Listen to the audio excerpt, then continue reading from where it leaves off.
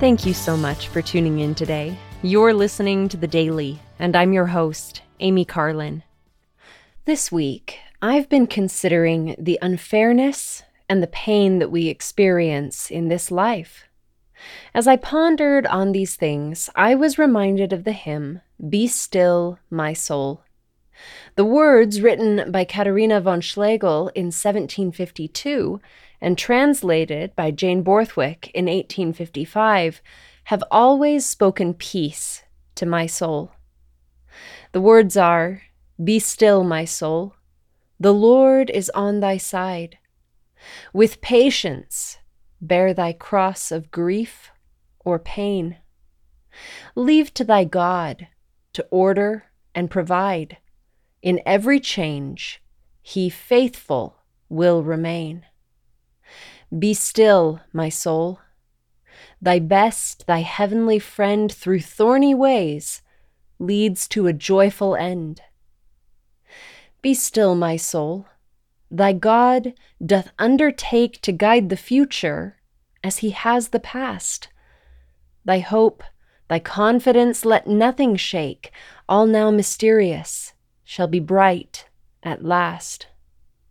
Be still, my soul. The waves and winds still know his voice who ruled them while he dwelt below. Be still, my soul. The hour is hastening on when we shall be forever with the Lord, when disappointment, grief, and fear are gone, sorrow forgot, love's purest joys restored. Be still, my soul. When change and tears are past, all safe and blessed, we shall meet at last. I love the peaceful message of these words.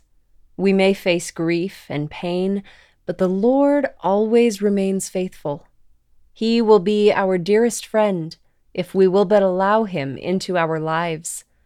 Even when we face difficulty and thorny paths, he will lead us to peace. The Lord has guided the past, and he will guide our futures.